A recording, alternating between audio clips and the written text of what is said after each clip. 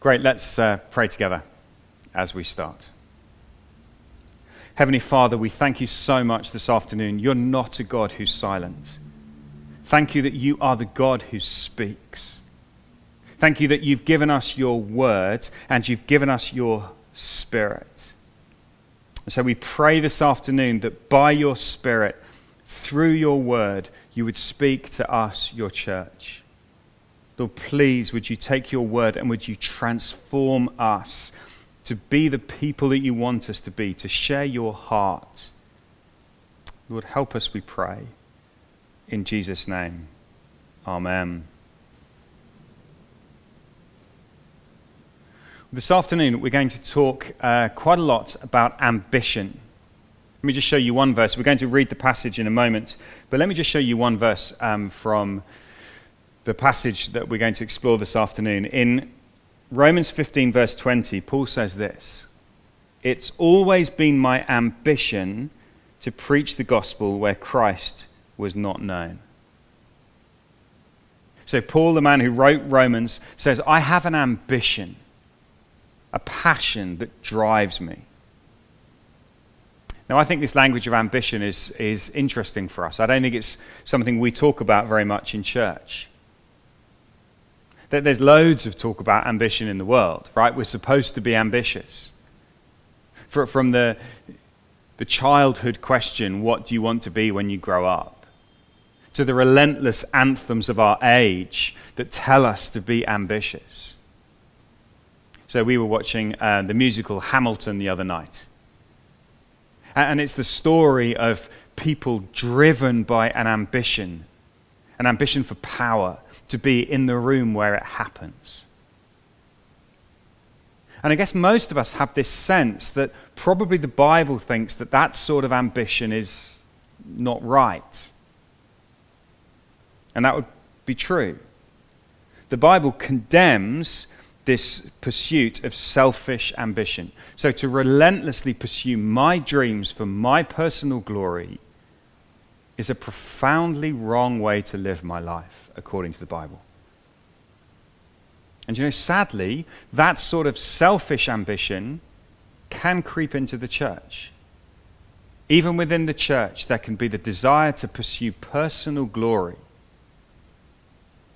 And so I guess it's not surprising that the whole notion of ambition perhaps is something we try to avoid. It's as if ambition has sort of become a bit of a dirty word. But you know what? To chuck out the idea of ambition altogether would be a big mistake. You see, here's what happens, right? We say as Christians, oh, we're not supposed to be ambitious. We're not supposed to pursue dreams and things like that. So we chuck all of that out the window. But the danger is that we turn being a Christian into having small ambitions and sort of trudging through life, not really expecting that much, not really having any dreams until we die. But you know what? If the Bible condemns selfish ambition and says, don't go that way, the Bible also says, don't be people of no ambition. It absolutely challenges us and encourages us to develop some gospel ambition. And that's what we're going to see as we listen to the Apostle Paul talk about his life. We're going to see a man who was relentless in his pursuit of gospel ambition. That is, we're going to be challenged to think bigger, to dream bigger, to work harder, to pursue more, to enlarge our expectations of what God might do through us. And you know, that sort of ambition is terrific. But it can be sadly lacking in the church. In fact, you know what? It can be sadly lacking in my own heart. So the answer to selfish ambition is not no ambition, it's rather to pursue gospel ambition. And that's what we're going to explore in Romans 15. We're going to get a good dose of gospel ambition to challenge us and to encourage us in how we live. Now let's just think about where we are in the letter. In many ways, Paul has finished the main content of what he wants to say in this letter. He wrote to them, he says, when verse 14, let me read verses 14. I myself am convinced, my brothers and sisters, that you yourselves are full of goodness, filled with knowledge and competent to instruct one another, yet I've written to you quite boldly on some points to remind you of them again. So Paul says, look, you're doing well. You're a church who's going the right direction, and I've written to remind you of the gospel. That's been the content of his letter. And so in chapters 1 to 11, he spelled out again, what is the gospel?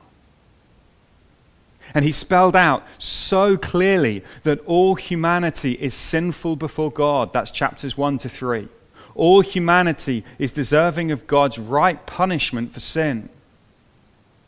But God, in his great love, has made a way through Jesus and his death on the cross to make sinners righteous. That is to put us right with God, to forgive all of our sin, to turn God's anger aside. That's the gospel. That by faith we can receive this gift of a right relationship with God. That we can receive peace with God, that we can be made new, that there's no condemnation for those who are in Christ, that we're now God's children. This is the gospel that we believe. That's what Paul has been talking about in the book of Romans. Do you believe that gospel? Has that gospel gripped you? Are you living by faith? Do you know that Jesus died on a cross for you so that you could receive God's forgiveness and love rather than God's wrath and punishment that our sin deserves? So he spelled out the gospel, and then in chapters 12 to 15 he's been talking about what does it look like to live out the gospel. In view of that mercy, what are we supposed to live? And he's shown us that to live out the gospel will be to live a life that's dominated by love in every area of life. And so that's kind of his content. Chapters 1 to 11, this is the gospel. Chapters 12 to 15, this is how you live out the gospel. And now he's sort of finished. He's kind of wrapping up. But he's not quite done. And what we're about to read is where Paul gets a bit more personal. And we see a window into what makes him tick. And he doesn't write this just out of interest, just kind of for the sake of it. He writes it so that the church in Rome will get on board with the mission that he's on. He's writing to recruit them to this gospel mission. And so let's listen.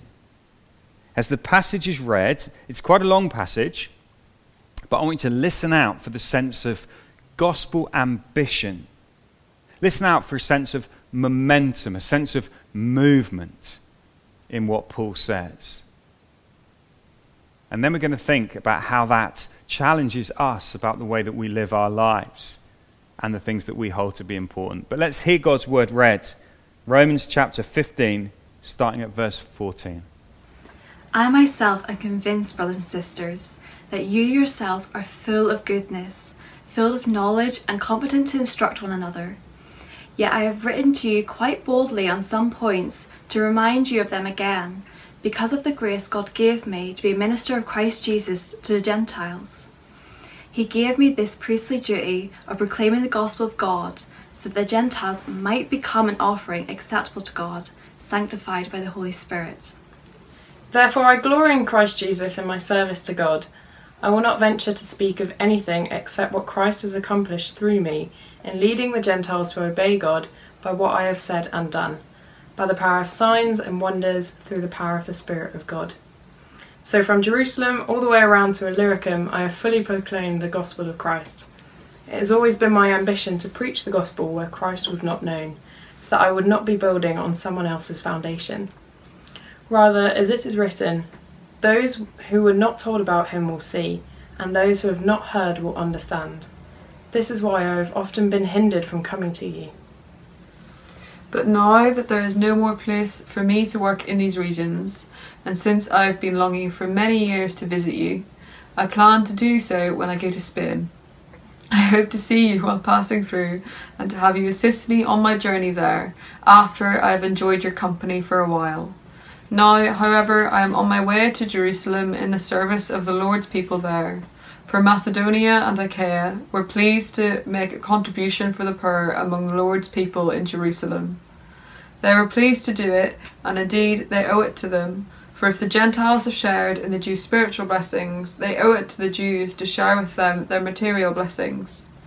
So after I have completed this task and have made sure that they have received this contribution, I will go to Spain and visit you on the way. I know that when I come to you, I will come in the full measure of the blessing of Christ. I urge you, brothers and sisters, by our Lord Jesus Christ and by the love of the Spirit, to join me in my struggle by praying to God for me. Pray that I may be kept safe from the unbelievers in Judea, and that the contribution I take to Jerusalem may be favourably received by the Lord's people there, so that I may come to you with joy by God's will, and that in your company be refreshed. The God of peace be with you. Amen. Most of us know what it feels like to start something with massive enthusiasm and passion and energy and to throw yourself at it, but then as time goes on to find yourself becoming tired and slowing down, and eventually you sort of grind to a halt. It's a bit like one of those children's toys that you put fresh batteries in and it kind of goes at 100 miles an hour around the house, loud music and lights flashing, but as the battery wears down, it slows, the music goes all weird and the lights get dim until eventually it just stops. And you know, sometimes being a Christian can feel quite a lot like that, can't it? That there are those times when you maybe feel excited about Jesus and it feels like your batteries are fully charged and you think, wow, it's just amazing, this gospel that he loves me and he gave himself for me. This is amazing. To live for Jesus, this is the best thing ever. And I want to do anything for you and I'll give everything for you. And we feel excited, but then as time goes on, it's like our batteries get drained. We feel the charge kind of seeps away and life gets hard and we struggle until eventually we find that we've ground to a halt. And look, it may be this afternoon that there are people who you're joining us this afternoon and you've ground to a halt as a Christian. You know, you sort of, or perhaps you just slowed right down and you feel stuck. Well, I'm praying this afternoon that God might reignite within us a excitement about what it means to be one of his people. I really hope this afternoon won't be a crushing burden to you, but will instead be an exciting vision for you to get hold of as we think about what it means to live with gospel ambition. When you read about Paul and you read what he wrote in Romans 15, I mean, it is quite extraordinary, isn't it? If you take the battery analogy, he's like the Duracell bunny. You remember those adverts where you got the Duracell bunny, you put a Duracell battery in, and it just keeps going and going, and all the other bunnies with other batteries, they fall over by the side of the road, but the Duracell bunny just keeps going. Well, that's what Paul is like. He just seems to keep going. He's a man with a mission, and he's not slowing down. But he doesn't write this stuff so that we'll all go, oh, wow, Paul, aren't you amazing? You're so heroic. Instead, he writes this stuff because he wants to recruit this church in Rome that he's writing to. He wants to recruit them to the mission. He wants to say to them, come and share this mission with me. He wants them to join him. As they understand the gospel and as they understand what it means to live out the gospel, that they might let that shape all of their lives. And now here we are, hundreds of years later, reading the same words, and the same challenge comes to us. Will we get on board with this mission? Will we join him? And so as we have this window into Paul, I want us to peer through the window and to see, what does it look like to live with gospel ambition? What is it that makes someone tick who lives this way? And we're going to see 5 things. We'll go through these fairly quickly in order to see what does it mean to live with gospel ambition. Firstly, people with gospel ambition know the privilege. So if you look again at verse 15, Paul writes, I've written to you quite boldly on some points to remind you of them again, because of the grace God gave me to be a minister of Christ Jesus to the Gentiles. When Paul thinks about what he's doing and his life and his task, he traces it back to the grace God gave him. Now, so that's interesting, right? Because we tend to use the word grace to talk about the way God saves us. You know, so here I am in my sin, deserving God's punishment, but God in his grace sent Jesus to die and save me. And so we sing Amazing Grace, how sweet the sound that saved a wretch like me. I once was lost, but now am found, was blind, but now I see.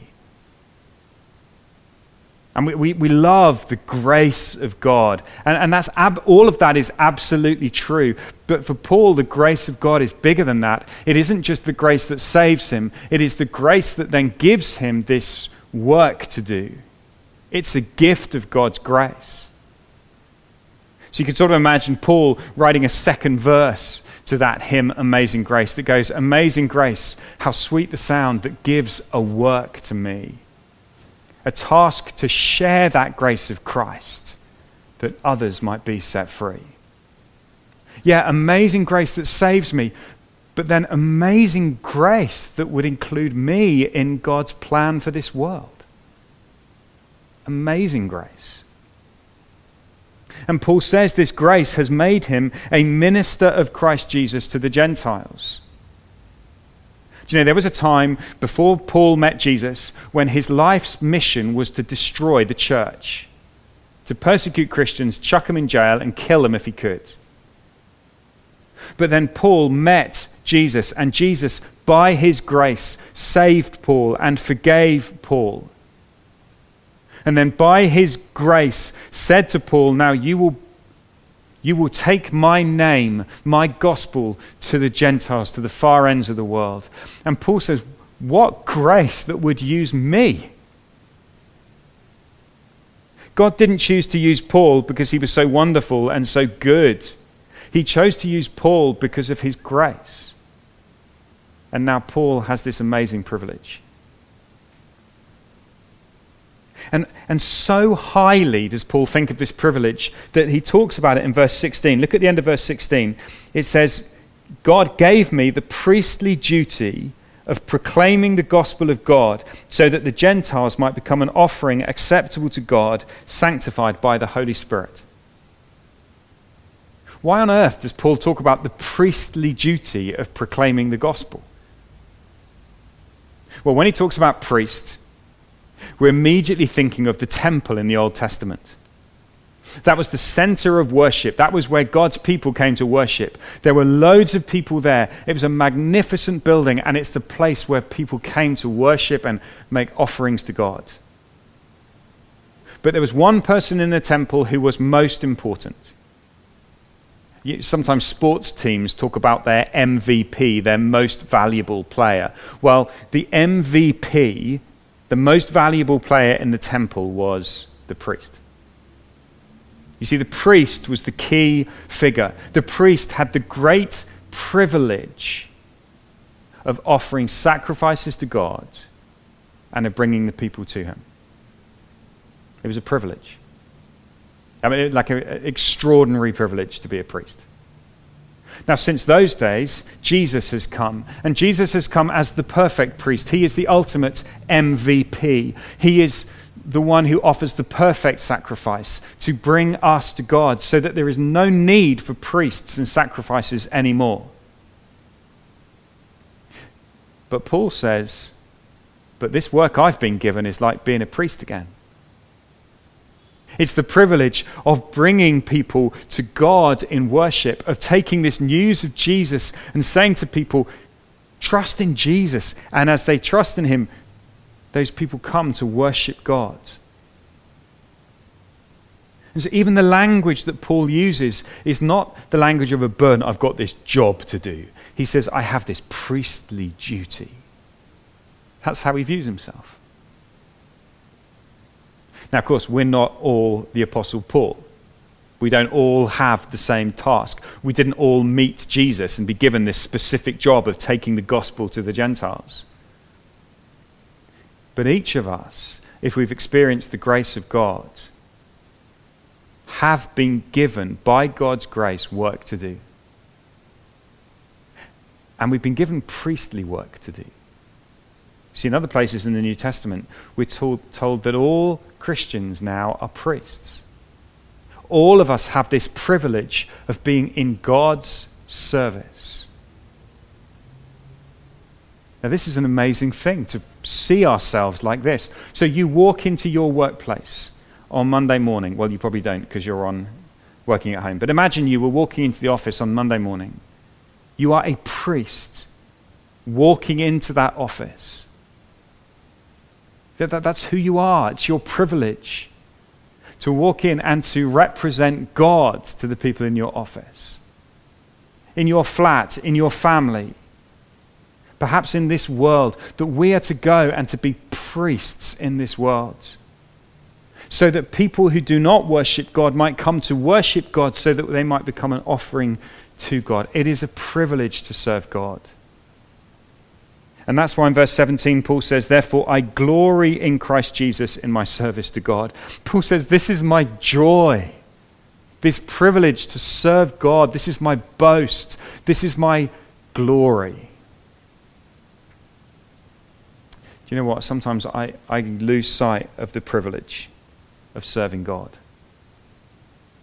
And we will only ever be ambitious for the gospel if we see what a privilege it is to serve him.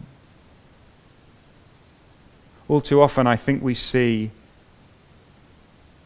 being a Christian as a burden and talking to other people about him as something we have to do. Oh, that God would help us to see the privilege. Picture yourself as a priest, by God's grace, given work to do to serve him. But of course, we might say, well, how on earth can I do that? I can't do that. I feel so inadequate. I don't have the power to do that. How could I be a priest in my workplace? I can't do this. I can't do anything useful. I'm hopeless. Well, that's why the second thing is that people with gospel ambition know the power. They know the power of God. We will have very limited ambition if we think it all depends on us. If we look at ourselves, we'll say, oh man, I'm not going to achieve much. I'm not up to much. I've not got much to offer. And we'll have limited ambitions, and we won't attempt anything particularly dramatic or exciting because we think, well, I can't. But look at Paul. When Paul thinks about this work that he's been given to do, he knows that it's not his work. It's not his power. Yes, he will do actions and speak words, but as he does that, it is Christ who works through him. So let me just read from verse 18. He says, I will not venture to speak of anything except what Christ has accomplished through me in leading the Gentiles to obey God by what I've said and done, by the power of signs and wonders, through the power of the Spirit of God. Paul says, this power is not mine. Don't be impressed by me. Don't be impressed by the things that I've done. No, as I have preached, it is God's power that's accompanied my preaching. And it's that power that gives us great gospel ambition. Our gospel ambition will grow as we see the power of God that is for us. And so Paul talks about what Christ has accomplished. Now notice, this is very important. Paul doesn't put his feet up and say, well, great, it's God's power, I don't need to do anything. No, Paul still needs to speak and act. There are still things for him to do, but the power comes from God. And so Paul talks in verse 19 about power of signs and wonders through the power of the Spirit of God. And when you read about the life of Paul in the book of Acts, there are amazing signs and wonders, miracles that accompanied his preaching. It was very clear that the power of God was at work. And that power hasn't changed. And we may say, oh, well, it's okay because, for them, because we'd love to see some signs and wonders. Listen, signs and wonders, God is still as able to do that today as he's ever been. And if that is what the gospel is, if that is what is needed in London for the gospel to advance, then God will give signs and wonders. It is not our place to demand what God does and what God doesn't do. Instead, we say, God, please, in our weakness, would you fill us with your power to do your work? God is able to do what is necessary to bring people to him. It is a demonstration of his power. So as we think of the privilege of serving God, we also need to think of the power that's available to us.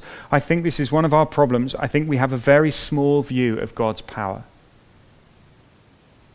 Can I say and challenge us as a church? When was the last time we prayed that the power of God would fill us and equip us to serve him? Of course our ambition will be small if it rests on us. I mean, look at us. But when we lift our eyes and we see the power, the same power that raised Jesus from the dead, that same power that is for us, oh God, please pour out your power on us as a church that we might go with massive ambition as to what God can do. And that gospel ambition will then be driven by a sense of the need. That's the third thing. The need. People with gospel ambition know the need that there is all around us. That's why Paul says in verse 20, it's always been my ambition to preach the gospel where Christ was not known, so I'd not be building on someone else's foundation. Rather, as it's written, those who were not told about him will see, and those who've not heard will understand. Do you see that Paul aches for people who don't know Christ? My ambition is just to find people who don't know Jesus and to tell them. He can't bear the thought of people who would live and die without knowing Christ. It is that fuels his ambition. This doesn't mean that we should only ever share the gospel with people who've never ever heard of Christ. That was Paul's particular work. That was his particular ministry. But we live in a city of millions of people who don't know Christ. They don't know the God who loved them. They don't know the amazing news of forgiveness through Jesus. They don't know that there is a way for sin to be forgiven. They don't know that there's a way to know God and to find peace and freedom and joy. They don't know it. And we need to feel that need because our ambition will only be as big as the need that we see. See, no ambitious entrepreneur says, oh, that'll do. I'm satisfied. One of the marks of ambitious people is that they're not satisfied because they know there's more to do. Ambitious people are always wanting more, always wanting to do more.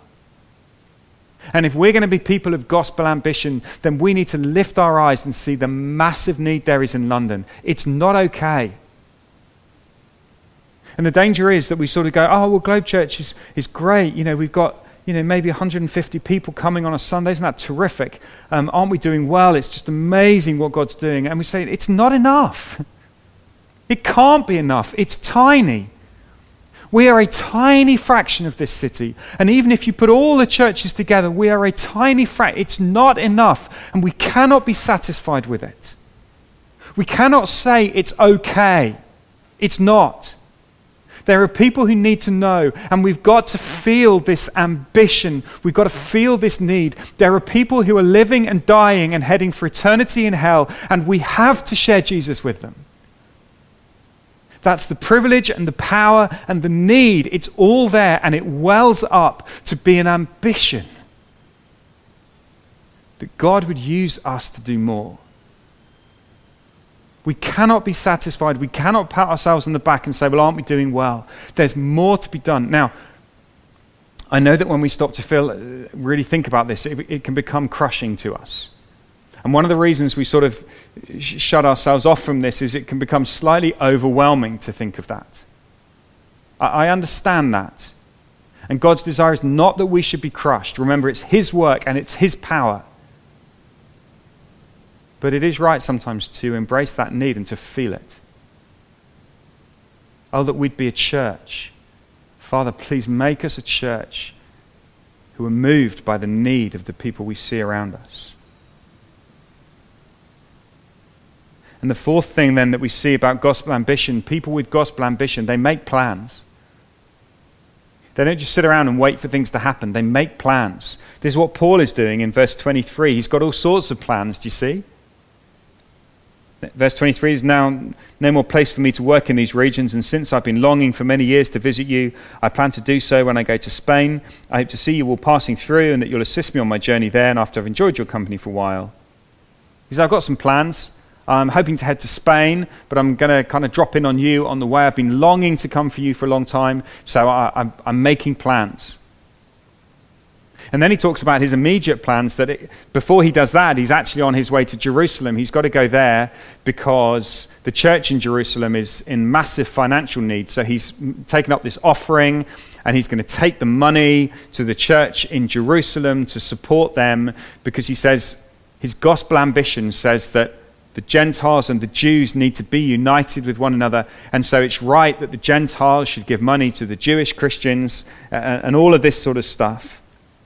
He's planning all the time, and then he says, verse 28, so after I've completed this task, have made sure that they've received the contribution, I'll then go to Spain and visit you on the way. I know that when I come to you, I'll come in the full measure of the blessing of Christ. So Paul's got it set out. He's got a timetable set out. He's thinking about it. He's not just drifting through life going, oh, let's see what happens. Oh, and now I'm here. Or maybe I'll go over here next. And then he's got a plan of what he wants to do. And people with gospel ambition make plans. They think strategically. They think, how can I use my time? What are my longings? What are my gifts? What are my desires? How could I use my time? And I want to encourage us, if we're going to be people with gospel ambition, who see the privilege, the power, the need, that will be then people who make plans. What are you going to do with your life? What's your plan? What would you love to do? Where would you love to go? How would you love for God to use you? What are the gifts that God's given?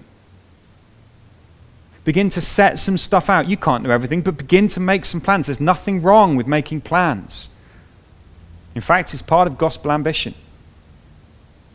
It may be that some of you say, actually, my plan is I think I should stay long-term in London. I think I should stay and help the church in London to grow and to flourish. I could do that by the job that I've got. It's a good job, so I could probably stay and help to be involved in gospel work in London, at Globe Church and all that sort of stuff. But others of you will say, well, no, my plan is to move on from Globe Church, and I'm going to find I'd love to find a church where we could go and really get stuck in and help them.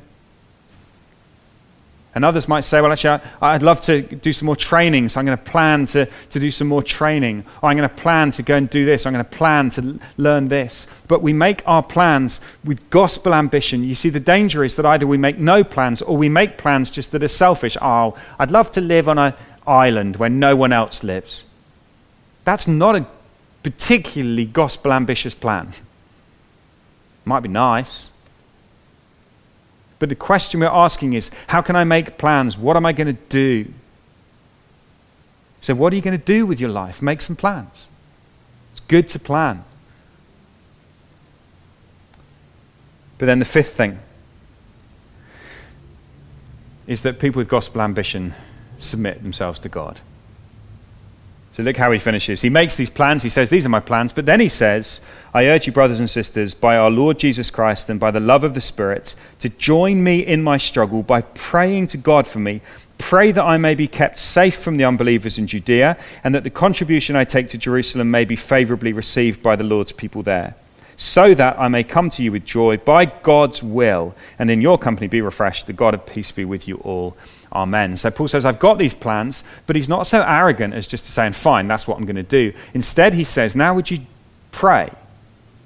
Pray that God would help me to fulfill these plans and to submit himself, particularly where he talks there about by God's will that I might come to you. You know, the really funny thing, I guess it's not particularly funny, but the strange thing is that we know how this panned out. Paul's on his journey to Jerusalem. On the way, he meets this guy called Agabus. He's a prophet, and Agabus says to him, don't go to Jerusalem. Whatever you do, don't go there. Because when you get there, they're going to bind you up and hand you over to the authorities. They're going to arrest you and throw you in prison. And so all the Christians start saying to Paul, don't go to Jerusalem, don't go to Jerusalem. But Paul says, no, I need to go to Jerusalem. And he says this amazing thing. He says, I'm willing to die if only I might complete this task. So he says, I'm going to Jerusalem. And when he gets to Jerusalem, he is arrested. And he is thrown into prison. And people try and kill him, and they try and take his life. But again and again, he's rescued. And he spends several years in prison and on trial. And it must have been so frustrating when he had these plans, but now they seem to be thwarted. And then eventually he gets, as a prisoner, he gets put on this boat to go to Rome. And then there's a big storm, and there's a shipwreck, and he nearly drowns in the shipwreck. But he escapes from the shipwreck, gets onto land, and he's bitten by a snake. And it looks like he's going to die. But he doesn't die, and eventually he gets to Rome as a prisoner. And so you've got these plans that Paul's made, but it doesn't turn out quite the way he thought it was going to. He does get to Rome, but it doesn't turn out like he thought. But because Paul is submitting his plans to God, he doesn't freak when it goes wrong.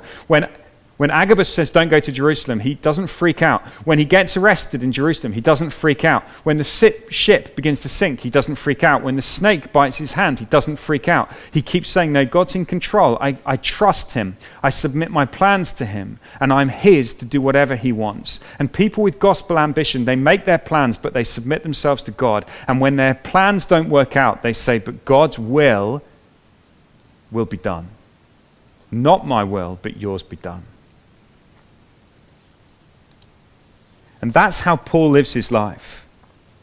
And the danger is that some of us are so obsessed with our plans that we're not willing to submit them to God and allow God to change them. But the other danger is that we're so submissive that we never make any plans. And so this is how you live your life. Plan and pray. Plan and submit. And we surrender ourselves to God. We're going to sing in just a moment the words of the hymn that says, all to Jesus I surrender. I surrender all. I surrender all to thee, my blessed Saviour, I surrender all. That is a song of gospel ambition. I submit myself to you. I see the privilege, I know the power, I see the need, I've made plans, but I submit myself to you. Oh, that we would be a church with massive gospel ambition because we surrender ourselves to Jesus. There is no better way to live. There is no safer place to be. Let's bow our heads and pray. Heavenly Father, we ask that you would please help us. Help us to see the privilege of belonging to you, the privilege of being part of this mission. Help us to see the power that's available to us. Fill us with power to serve you. Pray that we'd see the need, be moved by those who don't know you, that we'd make plans, sensible, wise plans, ambitious plans, and surrender those plans to you. Lord, give us ambition, we pray, and we ask it in Jesus' name. Amen.